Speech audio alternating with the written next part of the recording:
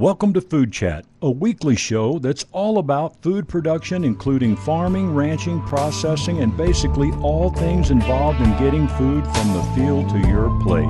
Now, let's get you reconnected to your food, and here are your hosts, Greg Bloom and Chef Jackson Lamb. Talk about an uphill battle, 2,000 acres of beans and cattle. But he don't ever get rattled, he just goes till the sun goes down. Welcome to Food Chat. This is your host, Greg Bloom, and I am so excited to bring another edition of Food Chat. What is Food Chat? Food Chat is about reconnecting you to your food. Where does your food come from? How does it get produced? These are the questions that we try to answer on Food Chat. You can check out all of our past episodes over the last year at foodchat.us. We interview farmers, ranchers, restaurant owners, all kinds of people that have something to do with the food that you eat. So if you're a foodie and you like to eat food, this is the show for you. And I'm glad to be in studio today with Scott Watley. Hello, Scott. Good to see you, Greg. Yeah, good to see you. Food, what a great topic. Hey, it's a topic near and dear to my heart. Well, I'll tell you, you think about, I was thinking the other day, did a show with a doctor, and we were just talking about our diet and what we eat, and then you look at maybe what all you consume in just a week's time of the different variety and different qualities of food and all that. And really, until you started this show, I'm going to be honest, I never really thought that much. Now, I'm a hunter, so I get my meat. I know where that comes from. Right. But anything else, I never really considered till you started, being on the radio. And so you gave me a lot to think about personally as well. Well, I think that most people are like that because we're so spoiled, actually blessed in this country to have ample food. We're not a food insecure nation. We produce a lot of our food. There's companies around the countries around the world, in the EU and even like Japan, South Korea, they have to import most of their food. Right. Their food, what they call that food insecure. But they're more interested in where their food's coming from because it's being imported. So they're a little more picky about. But here we're spoiled. We have so much food. We waste a lot of food, because this food's pretty cheap, Right. But yeah, we're, and that's just the way it is, I think, for most people. You take it for granted. All the different apps out there now. I mean, we can be sitting here in this studio. We can hit an app, and in 15, 20 minutes, we can have pretty much about any type of food we want delivered to this store. Yeah, that's right. That is spoiled. That's right. Yeah, even ethnic food, even weird food that you wouldn't think you could get. Yeah, that's true. That's true. Well, it's great. We're blessed to have a country that is like that. But I think that there's still a lot to know about food, even though we take it for granted, and how it gets produced. And, I grew up on a farm, and we produced a lot of our own food, and the farms around us produce food. So that's where I learned about food production. In fact, I wrote a book 10 years ago, and I'm not encouraging people to read this book. It's not even in print anymore, so that's not why I mentioned it. But it was called Lost Lessons from Life on the Farm.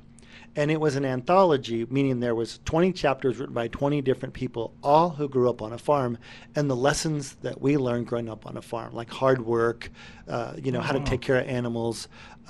Every person had a different story, but my story was just about, how hard it is to get food on the table, because I was raising pigs and chickens, and we had an organic garden, and I was the weeder. I had to weed. Have you ever had to weed a garden, Scott? I have not. It is not fun. No. Especially when you're a kid. And your dad says, gives you a hoe, or use your hands and go pull all those weeds. That's not fun. So I think all people should be involved somewhat in raising food. Even if you just have a vegetable container garden in your backyard, buy a plant at Home Depot or something, and try to get your tomatoes to grow. It's hard work. And then you're more sympathetic to these farmers, who actually do this for a living. Because a lot has to go right. A lot has to go right. Yeah, and coming up here on Food Chat, I'm going to check in next week with my friend Michael Hirokata, who's been raising melons in the southwest part of the state. At the Rocky Ford area, he raises cantaloupes and watermelons. But the heat and the hail this year hurt his yields. That's, everybody, we love the hot weather. Well, yeah, but it's great. But, if you're growing a crop, it can really hurt you. So, and all the rain we had. And all the rain. Is good in certain regards, but then as much as we got, I don't know how that affected everything either. Yeah. Very few of us are really dependent on our livelihood for the weather like a farmer is. Yeah, no doubt. Yeah. Let's talk about eating out a little bit. Now, you service restaurants, you sell to restaurants, but I assume you probably go through the back door of the restaurant, through the kitchen, and talk to chefs and people that way. When we're going in the front door, probably a lot different scene that we see from going in the front door to the back door. Yeah, I mean, the front of the house is where they want to impress you with. You come in and you're just awed by whatever the number of TV screens, if it's a sports bar or just whatever. And then the back of the house, not so much. I mean, it's more about functionally. It's a commercial kitchen, so it's not as showy. And the floors are always wet and slippery. You have to be very careful when you're walking in with me, because the floors are always slick. Right. In fact, I've almost slipped and broke my ankle a few times. But yeah, I'm in seeing chefs. I've been doing this for 30 years. I call it dragging the bag. I have a sample bag, or I'm just in there to see the chef. And restaurants. I think it's really interesting for people to think about restaurants right now. They're struggling. They're struggling. So I would encourage people, find a local restaurant that you like and you want to see them stay in business, and go there because they're struggling. They're struggling because of food costs. Sure. That same food inflation that we're seeing in the retail store, they're seeing in their food bill. And their labor costs, they have to pay people more and more and more to keep them there. And you see restaurants now, they're desperate. And I don't like this practice, but have you seen a restaurant where they're mandatory putting tips on the bill? Oh, I know. I mean, if you use a card, it'll come up to tip, and it won't even give you an option for a no tip. No. It'll go 15, 20, 25.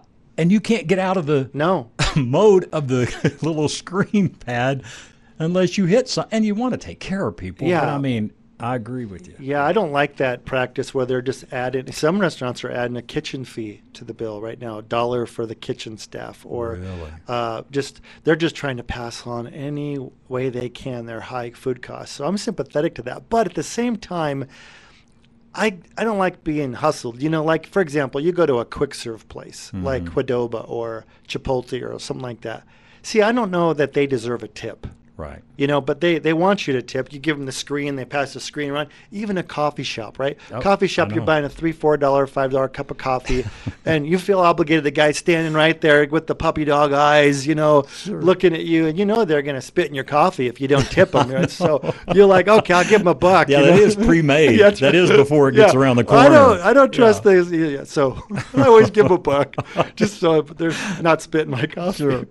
But I kind of despise that, forced tipping. But I get it, because if you're the owner, it's really hard. They're not getting rich. A lot of restaurants are struggling. Yeah. What do you think? I mean, let's take tipping for a minute. What is the approach? 20% has always been a standard, I think, to a lot of people. But do you really do it on the service, or do you have a minimum at a restaurant? What do you do? I don't tip 20% at a quick serve place. Or if I'm going to Starbucks and ordering off the app, I don't tip. Yeah. Because those people make pretty good money. Sure. They have good benefits. Starbucks takes care of their people. But, you're already paying $5 for a cup of coffee. So what else do you need? Is it going to be? We're the one that needs a tip. Yeah, what are you doing? Yeah. Go to McDonald's. It's $1. That's the tip.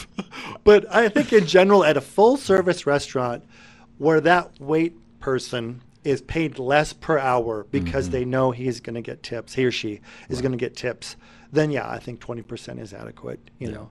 If you get good service. And if you get really bad service, then you'd have less. And you could even, I think people should even have a conversation when they get bad service with the wait person and say, listen, I feel a little bit weird about tipping you 20% because our food was slow, you were slow to serve, blah, blah, blah. I think that's a good conversation to have, because sometimes the wait person is going to say, you know what, we had a person call off. I'm covering twice as many tables as normal. I'm usually covering 6 tables. I'm covering 13 right now. Right. And just someone called off. No one wants to work anymore nights and weekends for, sure. $15 an hour plus tips. Go figure. It's just the country we're in now. So I think then you're more sympathetic, like, okay, I get it. I'll give you 20%, even though you didn't deserve it. But maybe he did, he or she, So. But I agree with you. We need to support our local restaurants, because, you look at back these last few years, man, there were, lifelong family restaurants, been in business decades, that lost everything. And these people are just trying to have a business too.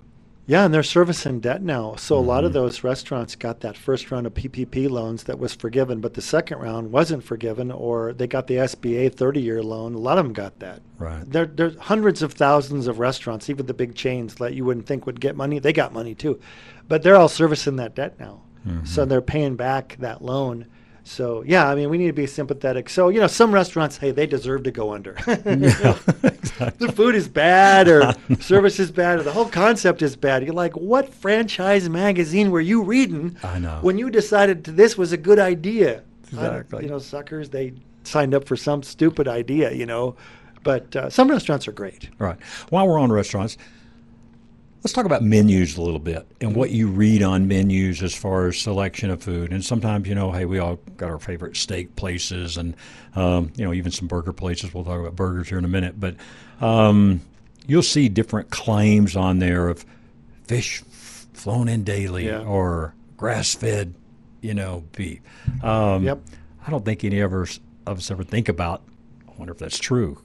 Right. Yeah, well, I think that's a good point, Scott, that we should be more discerning and less gullible when it comes to restaurant menu claims, and ask questions and keep them accountable. So if you're in a restaurant and you go in and you see, all their burgers are 100% grass-fed beef.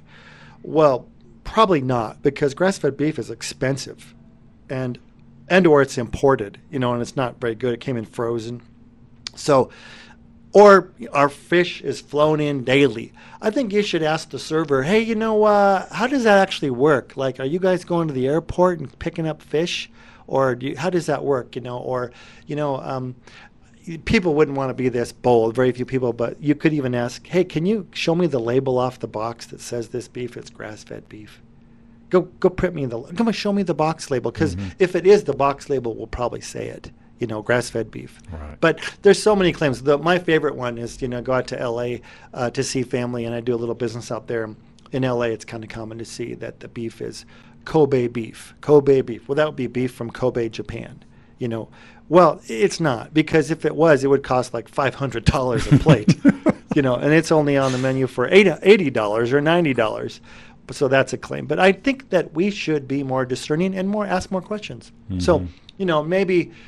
Do you think, like, if you asked the server at a local restaurant about, a menu claim, do you think they'd know the answer? No. I don't think so. But they can go ask the chef, and even if they come back and say, we don't know, or we can't show you the box label, that's going to work its way up later to the manager or the food buyer and say, hey, people are asking us to verify this claim of one big claim that they discovered years ago was totally fraudulent in a lot of the restaurants. This was a report done in Florida by a Florida magazine, a newspaper magazine company. They found the local claim. All of our vegetables are local. All of our beef is local. Our chicken is local. Everything's local. Well, that's a good question. If you see that local claim, ask, where do you buy this from? Who is the rancher, or who's your supplier? And most of the time you're like, they can't, it's not, right. It's not local. Or they can't prove it's and local. Probably grocery stores, you go back to your meats counter and ask the same type of questions. Would most of those folks know? No, they wouldn't know, because they don't know. But even like right now it's summertime, and all the local produce is in the stores, and they have the pictures of the local producer, there. Well, they buy some from him once in a while, him or her, that family. But then, like, for example, I was in a Kroger store yesterday looking for local watermelons. And they're not there yet. All the watermelons are from out of state. Well, there is local watermelons here available, but they're just not buying them because they're too expensive.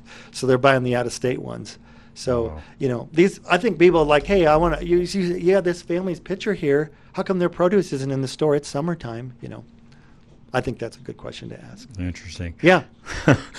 All right. You said you went to a pretty cool event recently, the Denver Burger Battle. Yeah, that's Tell a great event. that. Everybody should go to that event one time. It's an annual event, first week of August, downtown Denver. It's produced by an event company that puts this on to make money, but it's fun. They have between 25 and 30 restaurants a year there that have paid to be there, that are cooking up burgers, and they all compete with each other. So you, as a participant, I've gone 6 years in a row, and you pay $80 to get in the door, and for that, you get all of the burgers you can eat in 3 hours.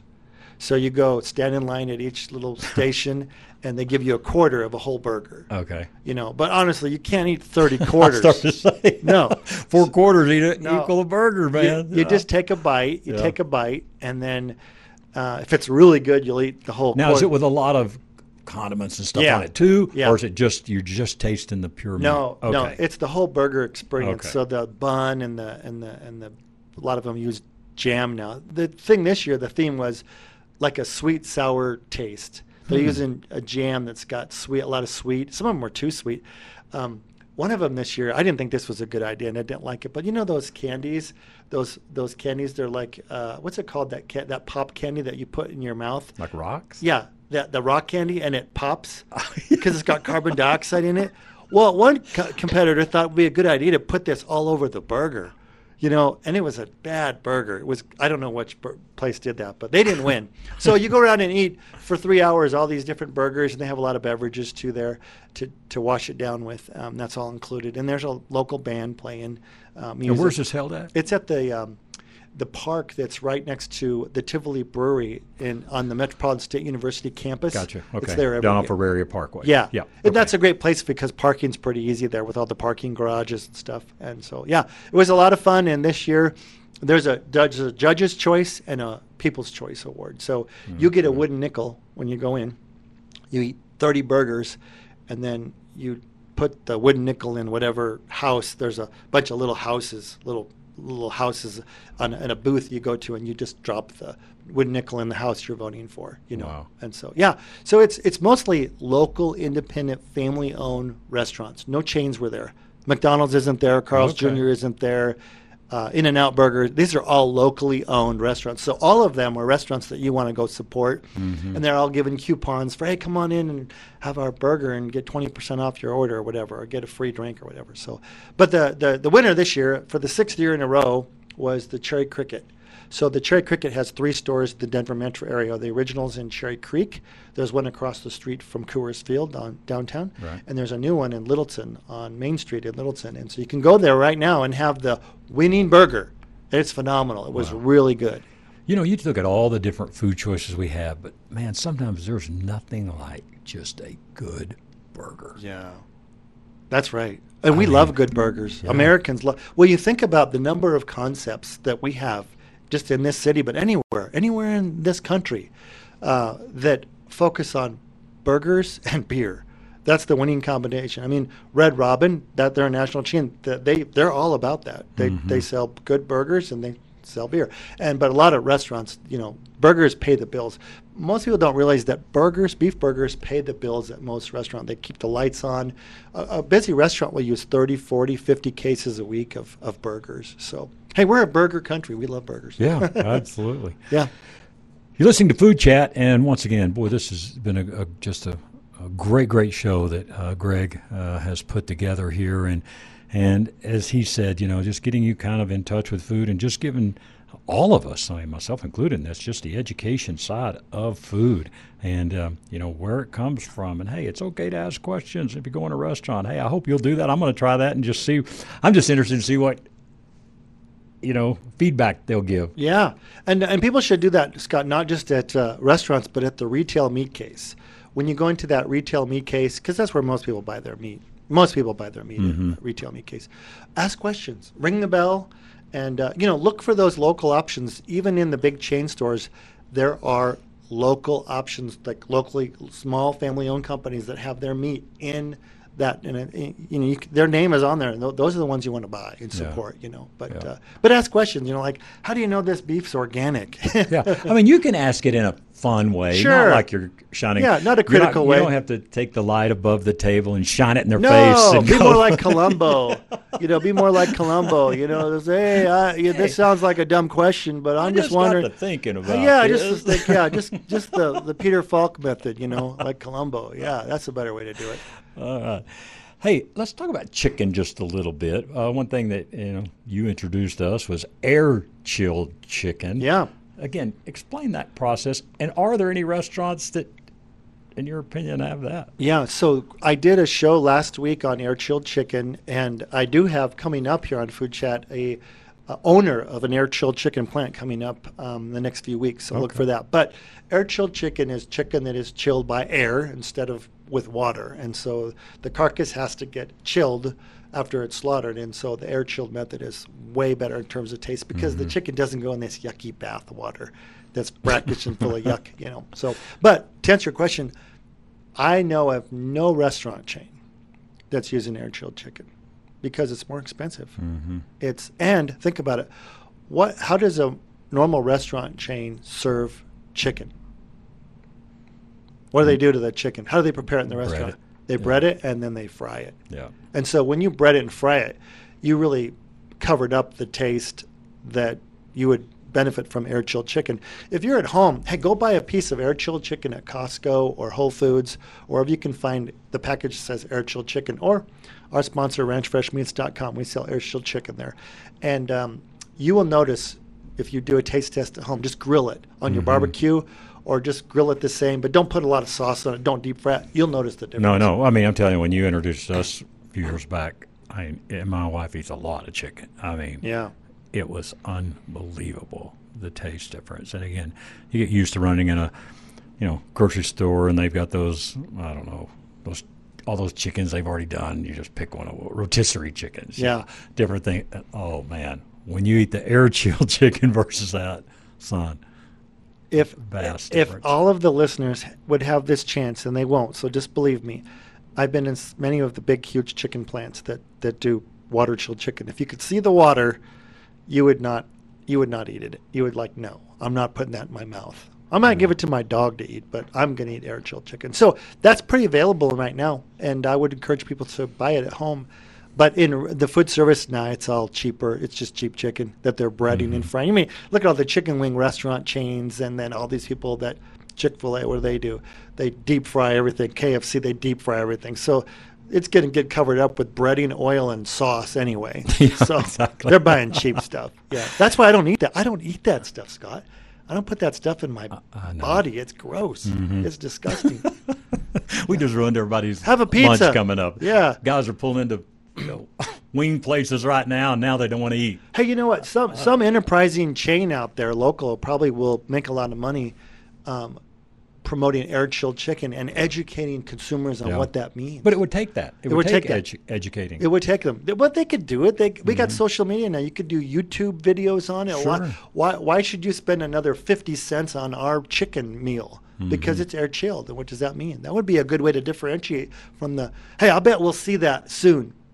Probably because of this podcast. Probably because of this show. Yeah, someone's going to hey, there's an itch. And if you know a restaurant owner out there, tell them about it. And I tell you what, Greg would probably be willing to help them out with the marketing side of that. Yeah, I can even tell them where to get more air-chilled chicken. Yeah, exactly. Yeah, that's right.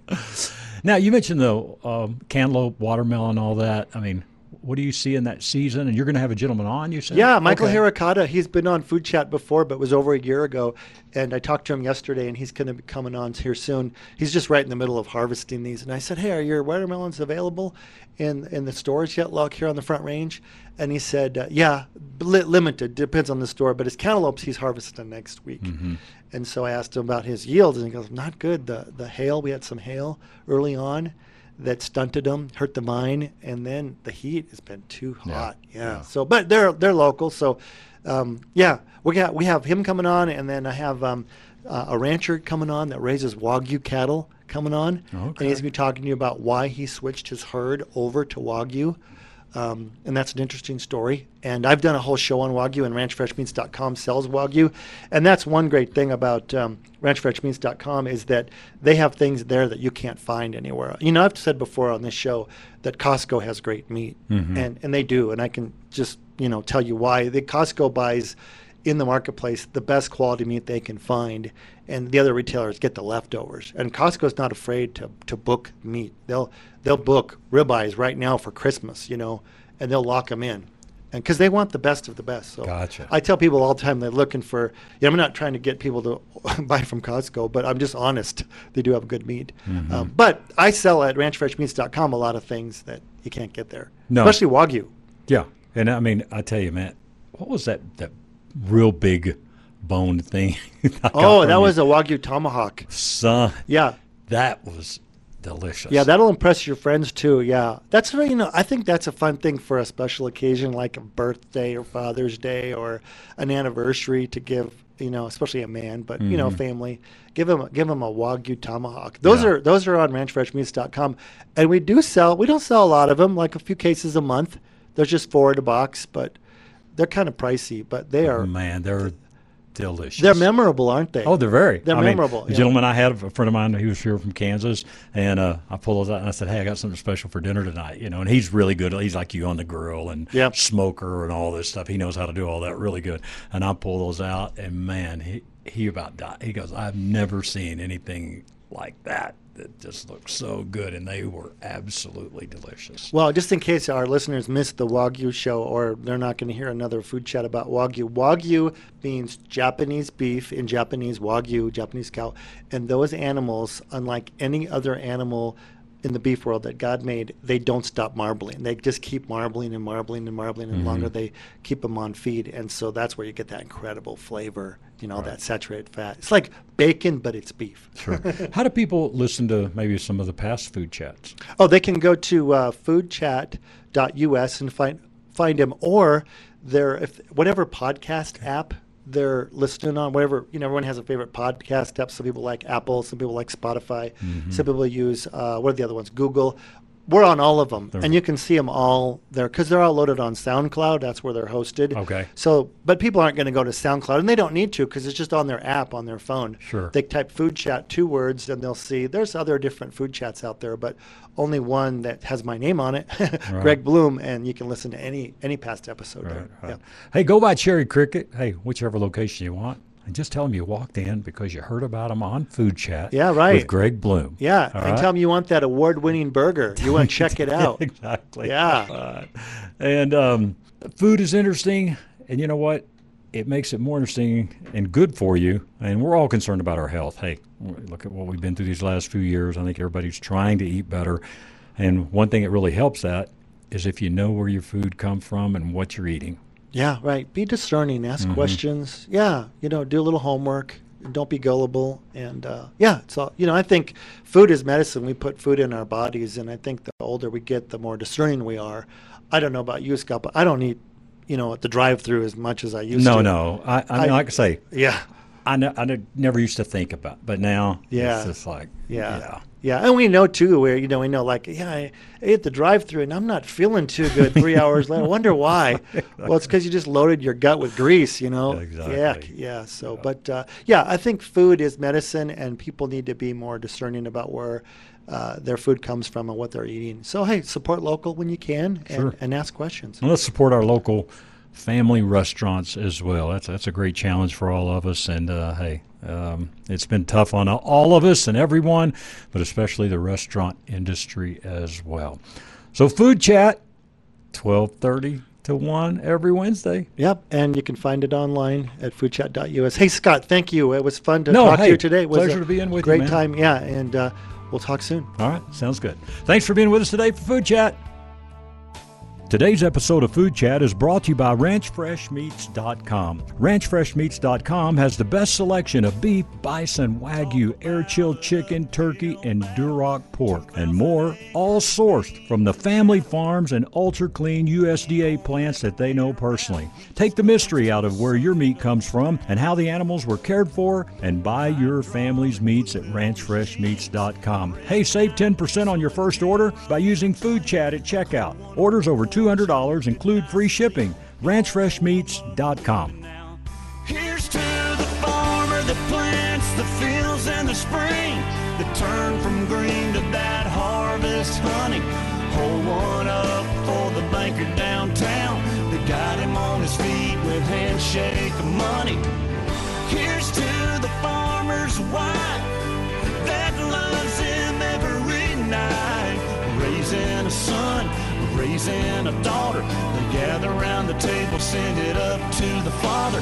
Somehow they get closer when times get harder. Here's to the farmer. The views and opinions expressed on KLZ 560 are those of the speaker and do not necessarily reflect those of Crawford Broadcasting, the station, management, employees, associates, or advertisers. KLZ 560 is a Crawford Broadcasting God and Country station.